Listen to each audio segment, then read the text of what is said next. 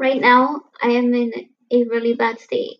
At times, I feel happy and comfortable with being home all day. But then I start about my grades and future, and then I start panicking. I do all of the work that is assigned, but I feel like my teachers aren't going to input these assignments into school.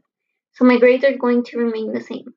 If my GPA sucks, I can rely on my SAT though. If I get a really good SAT score, I can get accepted into a good college that is nearby. But if my GPA and SAT score suck, then I will be screwed and I will have to go to community college, which isn't the worst thing to do.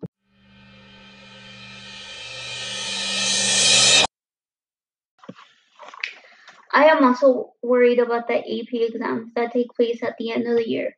I'm really bad at writing essays, and I think that the AP English exam is just going to be a 45-minute timed essay.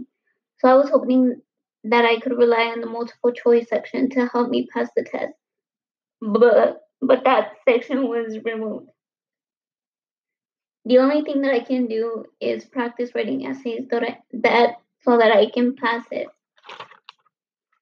I'm kind of worried about the AP US history exam because the test might be DBQ or an FRQ.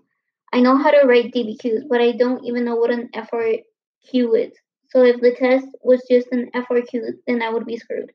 And I'm happy that the multiple choice section was taken out because I don't know much about history.